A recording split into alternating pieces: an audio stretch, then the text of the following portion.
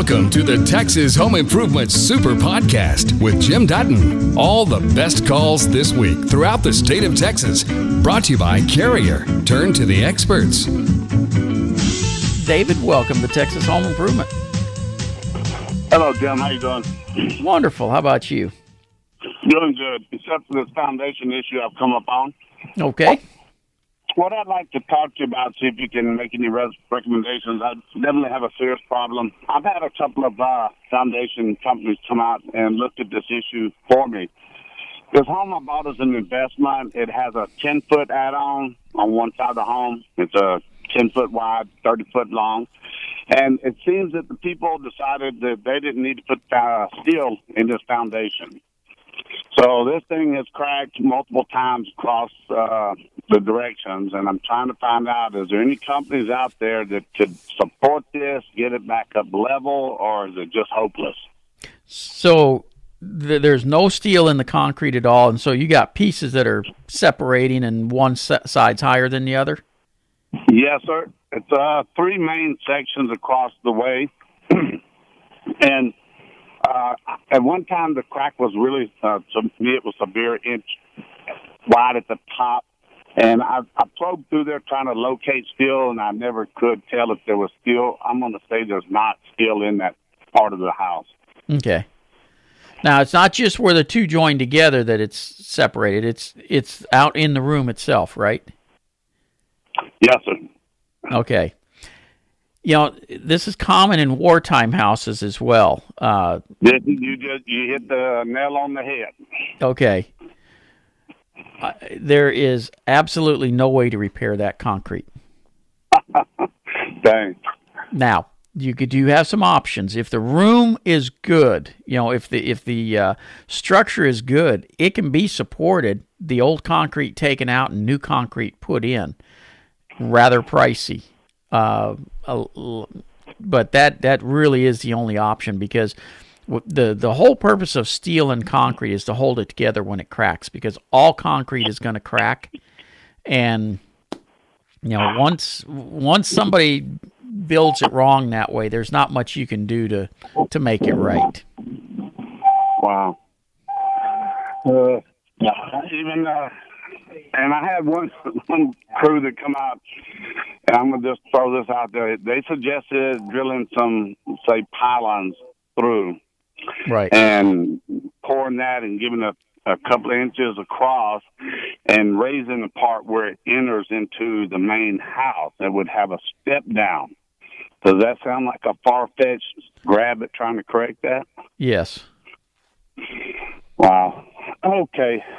Now, but again, I want to make it real clear, that's only if there's no steel in the concrete. Not where the two join together. Where the two join together, if there's no steel there, that can be addressed. But if there's no steel in the concrete itself, there's nothing that is going to fix that problem, because that was just built wrong to begin with. Yeah, man, we have these dry seasons. I really see that foundation move. Yep.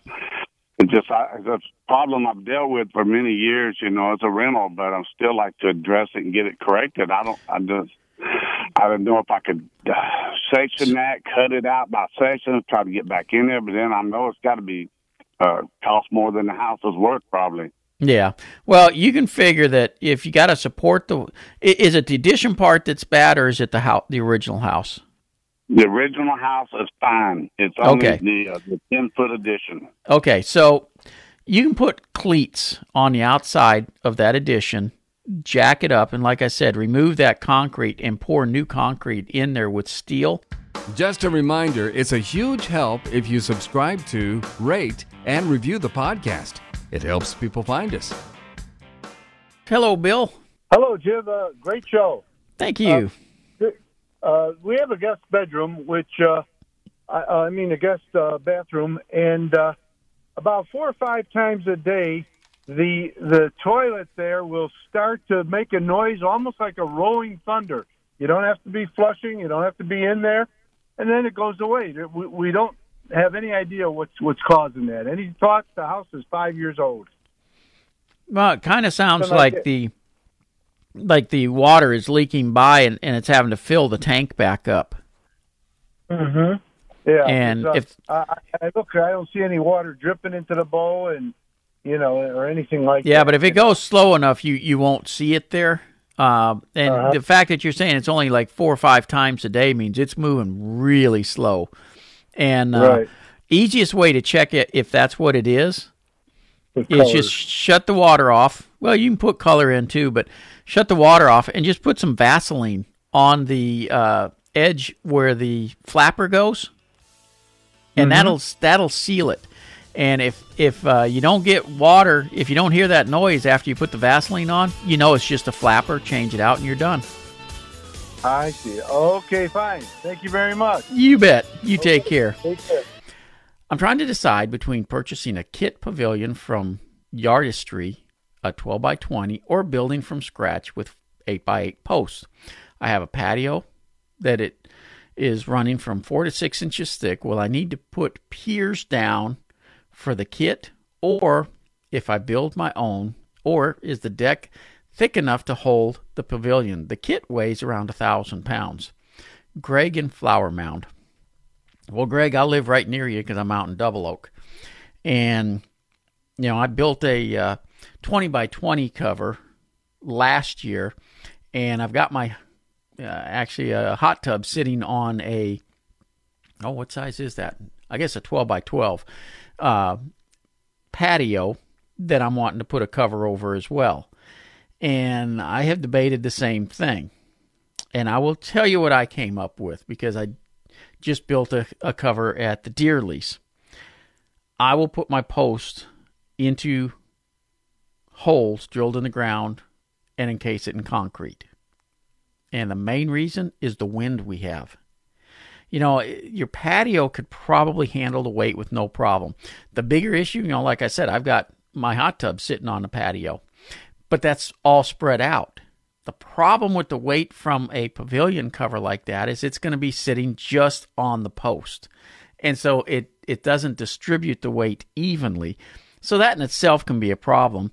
And should the patio move, there is no underpinning a 4-inch piece of concrete and picking it up. So by drilling into the ground and setting your post into it, one, it's going to be more stable. But for me, the bigger reason is the wind. We have horrible, horrible winds.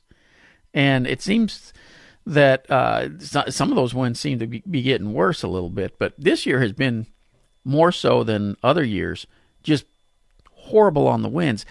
So if you set it on the patio, how are you going to mount it down? Yes, they make anchors that you can bolt it down with and all that kind of stuff. But we get a 50, 60 mile an hour wind blowing through, and you got this big kite mounted to that piece of concrete. It's very easy for those bolts to pull loose. It's not real easy, but with the winds we've got pushing and hammering back and forth on that cover, it can happen. By drilling into the ground or digging into the ground and setting your posts into the ground with concrete around them, you're securing that cover where you don't have to worry about it blowing away or racking in the wind and things like that. With the bolts into the patio, basically on the surface, when the winds blow hard enough, even if it doesn't blow it away, it can tend to let those posts lean over and rack, where again, down into the soil, you're going to eliminate that risk. So for me, I would recommend set your post in the ground, encased in concrete, and normal is to go down anywhere from 25, typically a third of the height of your post down into the ground. That's to give it great stability and keep it from moving. So this question came in from Jody in Rockwall. Enjoy the show. I need both replacement tile floors as well as inside painting of my house. What do I do first? Paint or have the flooring installed? I'm concerned that if I have flooring, tile replaced, they will remove baseboards. Is tile installed under the baseboards when it is initially installed? Conversely, if I have the painting done, I'm at risk for the baseboard's removal after it has been painted, as well as possible drop stains on the floor tile. The house was built in 2001. Well, you actually are correct in having some concerns over that, because in most cases, the tile will go under, if not the baseboards, at least under the cove molding, the quarter round, or whatever they use on along with the baseboards. If all you have is baseboards, yes, it would go on underneath it. So in most cases, the baseboard is removed, the tile put in, and then the baseboard reinstalled. So do your floor first, then do your painting, because the floors can be protected when the painting is taking place very easily. But if you do the painting first, just like you said, if you got to remove the baseboards and everything, you are in jeopardy of messing up the paint job. So why take the risk? It is much easier to just go ahead and do the floors first, then your painting, and you won't have to worry about it that way. And the painters use drop cloths if they're any good or doing it right.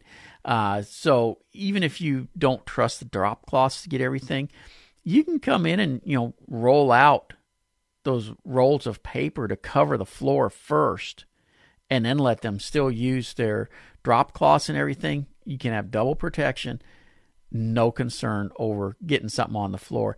And quite frankly, if they do get something on the floor, normally, as long as you clean it up right away, it won't be an issue, especially if it's tile. With Muhammad, he's got a new foundation in, getting ready to build. And let's be real here, there's a shortage on building materials. Well, first thing I would tell you is they can't get it. And there's nothing they can do to get the roof deck that's got the radiant barrier on it. However, they can get radiant barrier material and put it under your shingles instead. And that would still give you that same protection.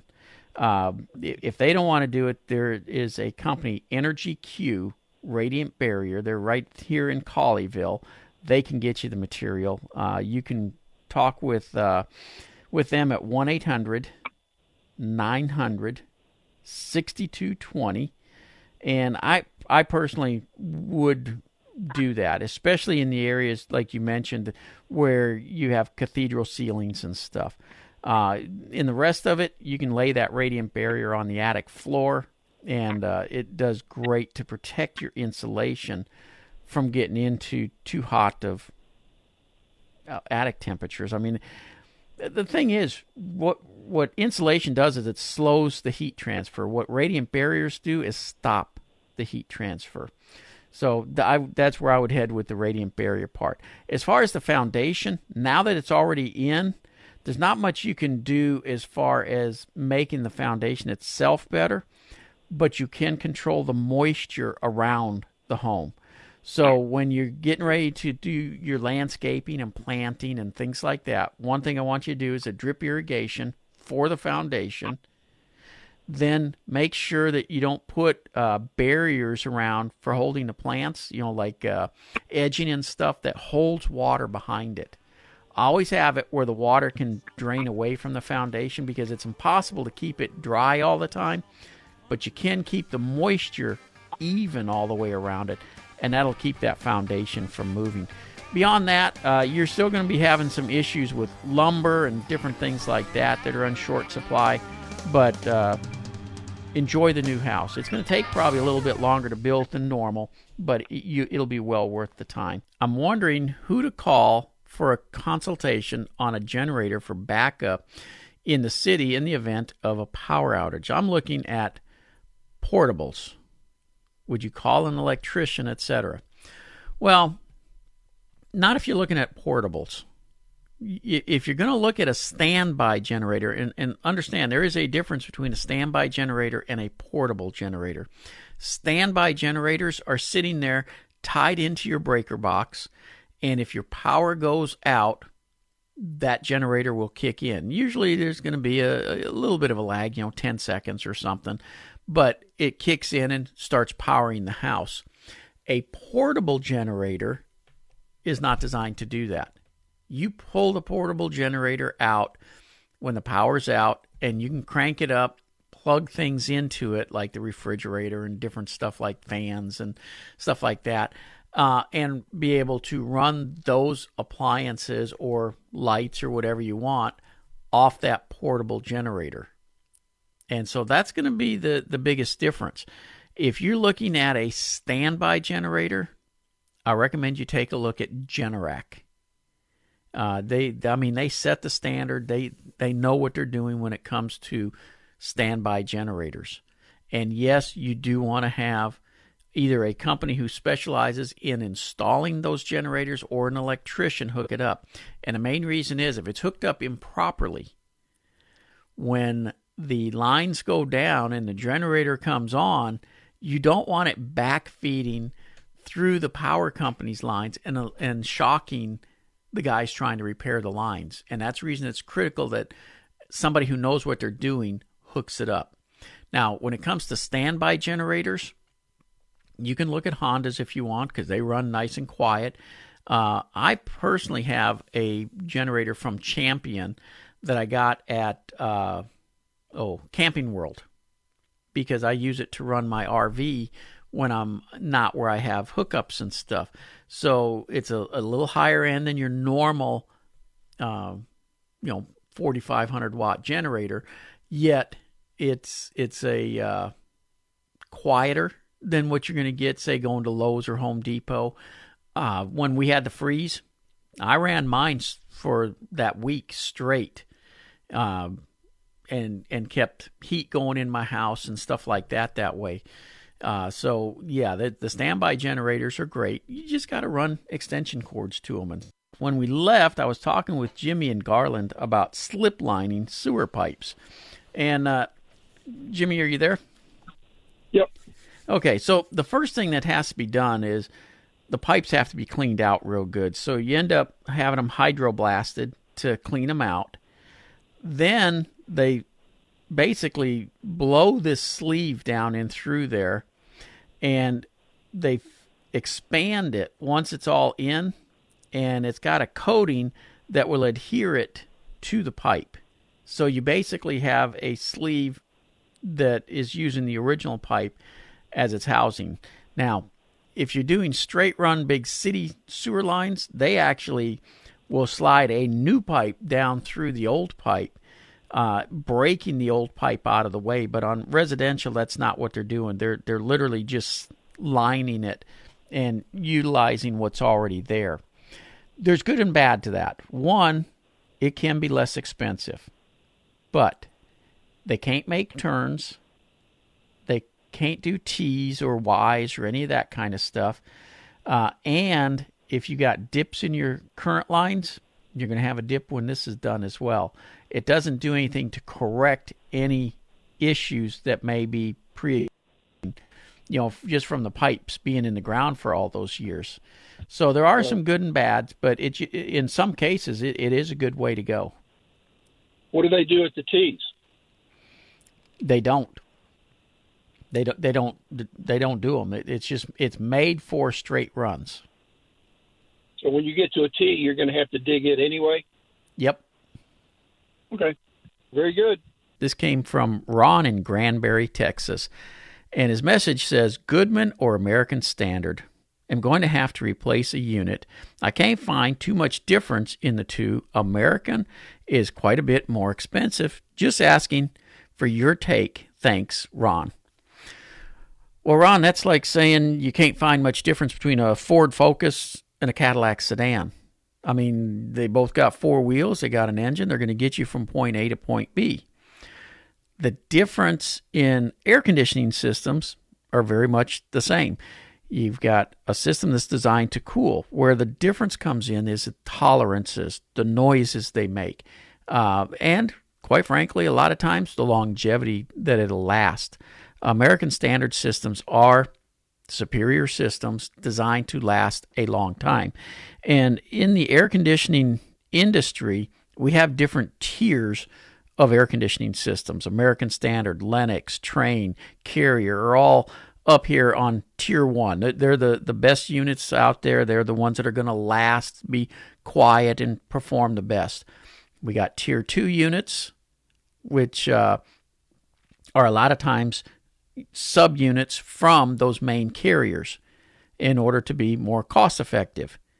And then we got the lower end, which are builder's grade entry models that aren't designed necessarily to last all that long, but they're going to cool you down. Again, Ford Focus versus Cadillac sedan. I mean, they're going to get you from point A to point B, just not going to be as nice and not have as nice of bells and whistles.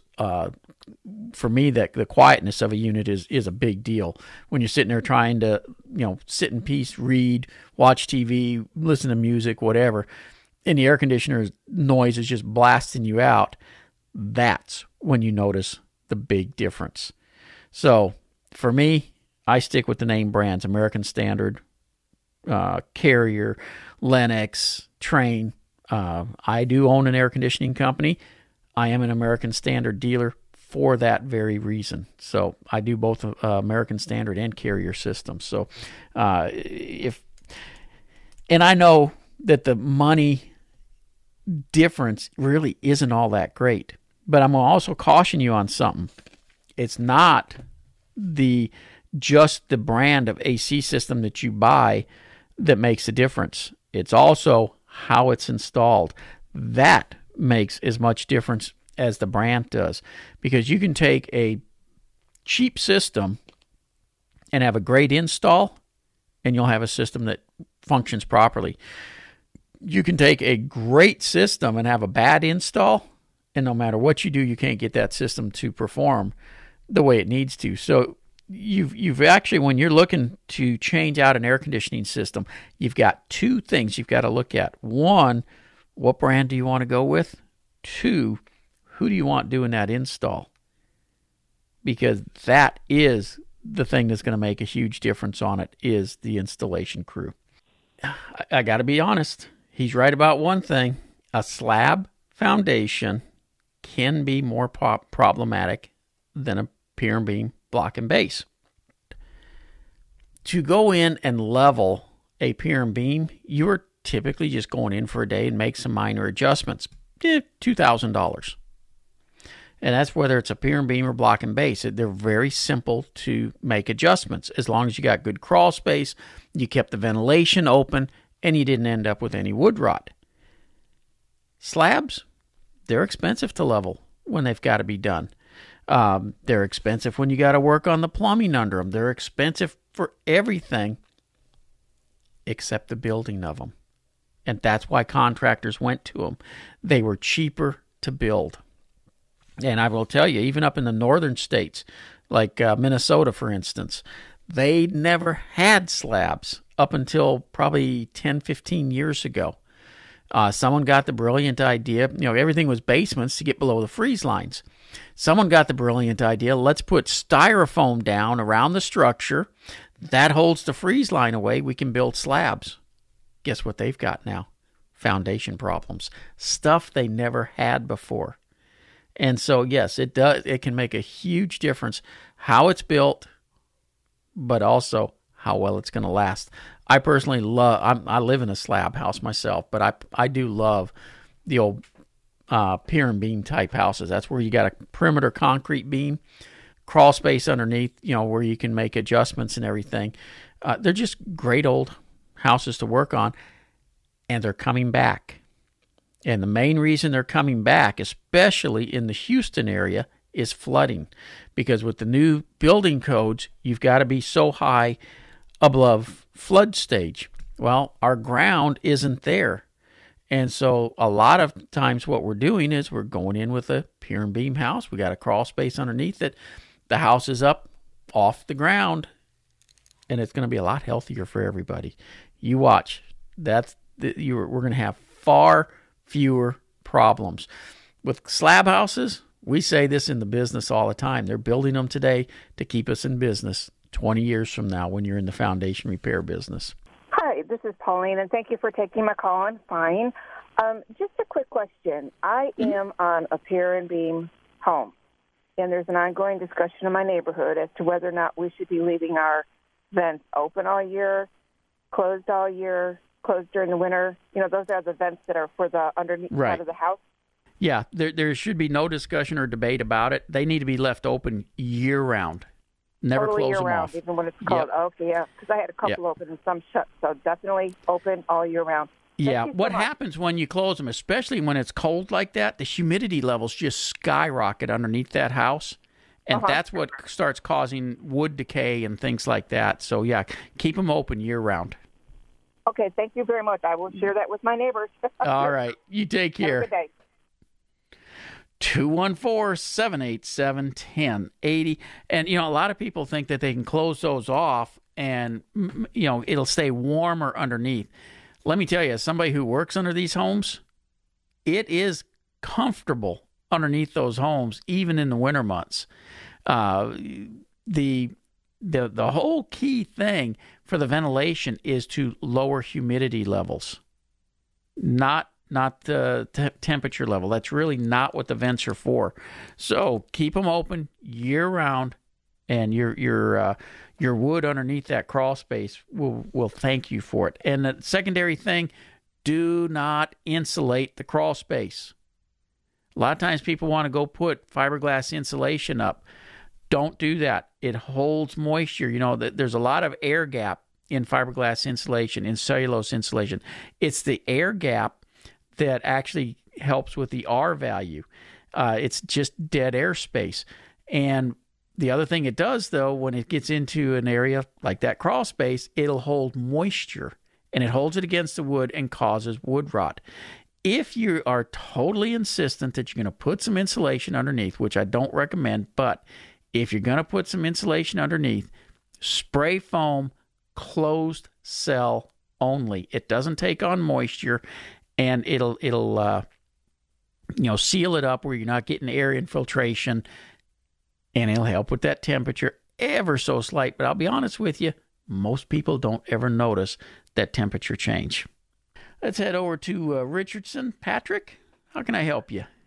Hey, yeah, I've got a dishwasher that doesn't seem to drain properly.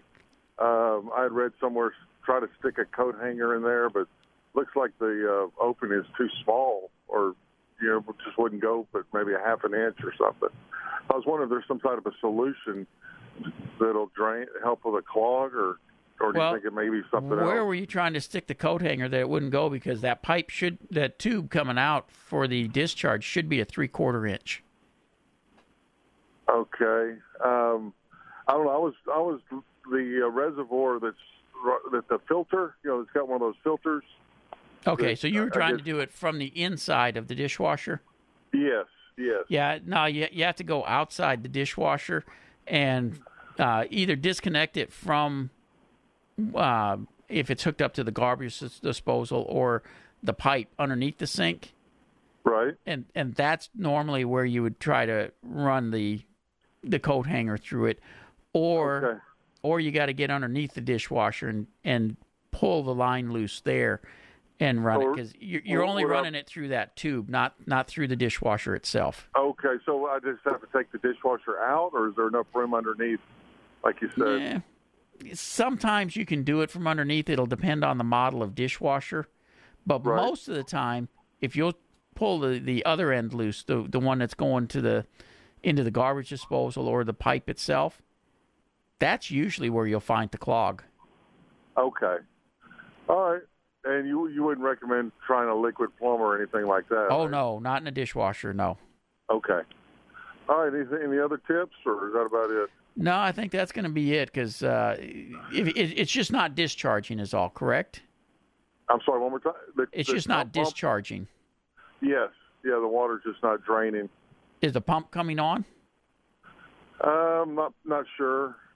Because it really... it gets rid of some water. It just leaves a little bit at the bottom. Okay. Yeah, it could be the pump, but more than likely it's going to be a plugged line like you're looking for. Okay. Well, thank you. All right. Yeah, take care. You've just heard the best calls and questions from Texas Home Improvement. For more information about our show, go to thipro.com.